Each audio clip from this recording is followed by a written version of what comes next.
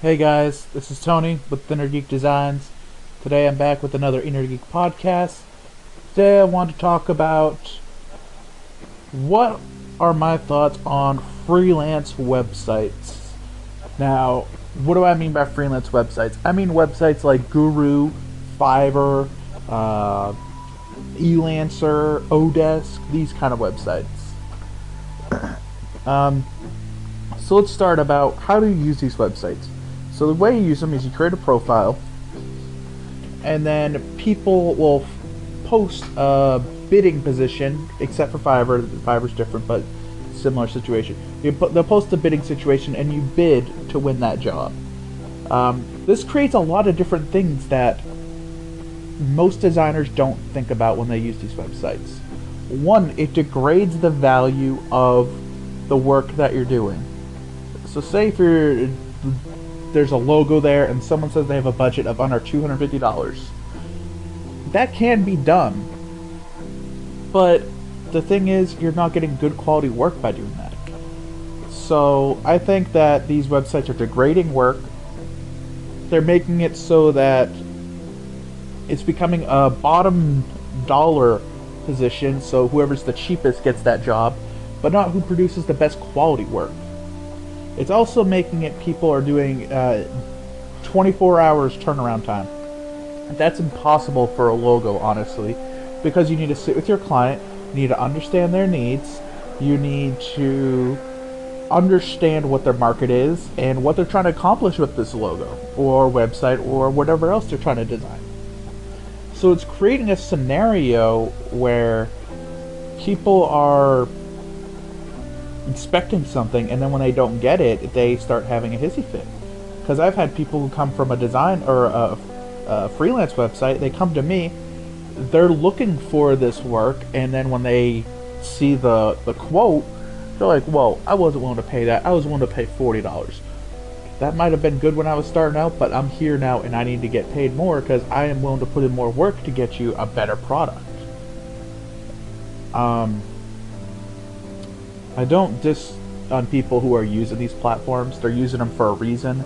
They don't know what else is out there, or they aren't comfortable talking to people to get these types of jobs. But there are better ways of finding clients.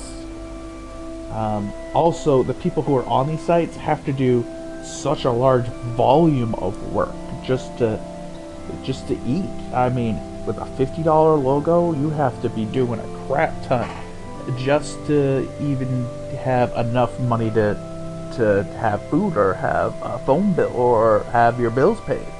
So I think they're the status right now. They are going to be around for a little bit, but I think in the long term they're not going to last.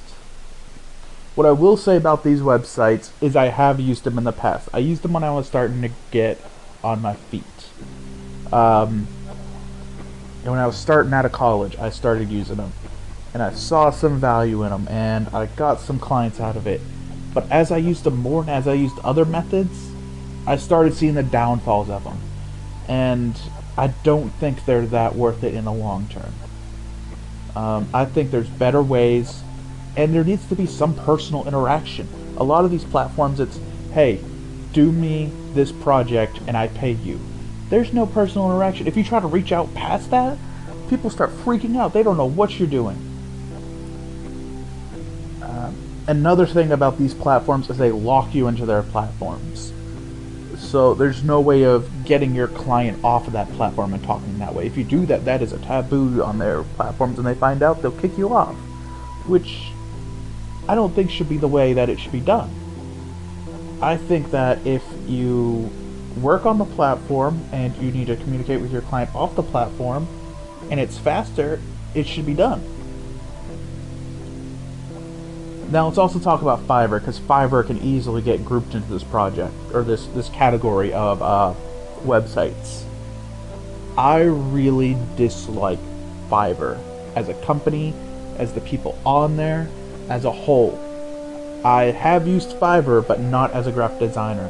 I've used Fiverr for voiceovers, which I think it's a good purpose for that, for voiceovers, because you really can't fake a voiceover. There's no way of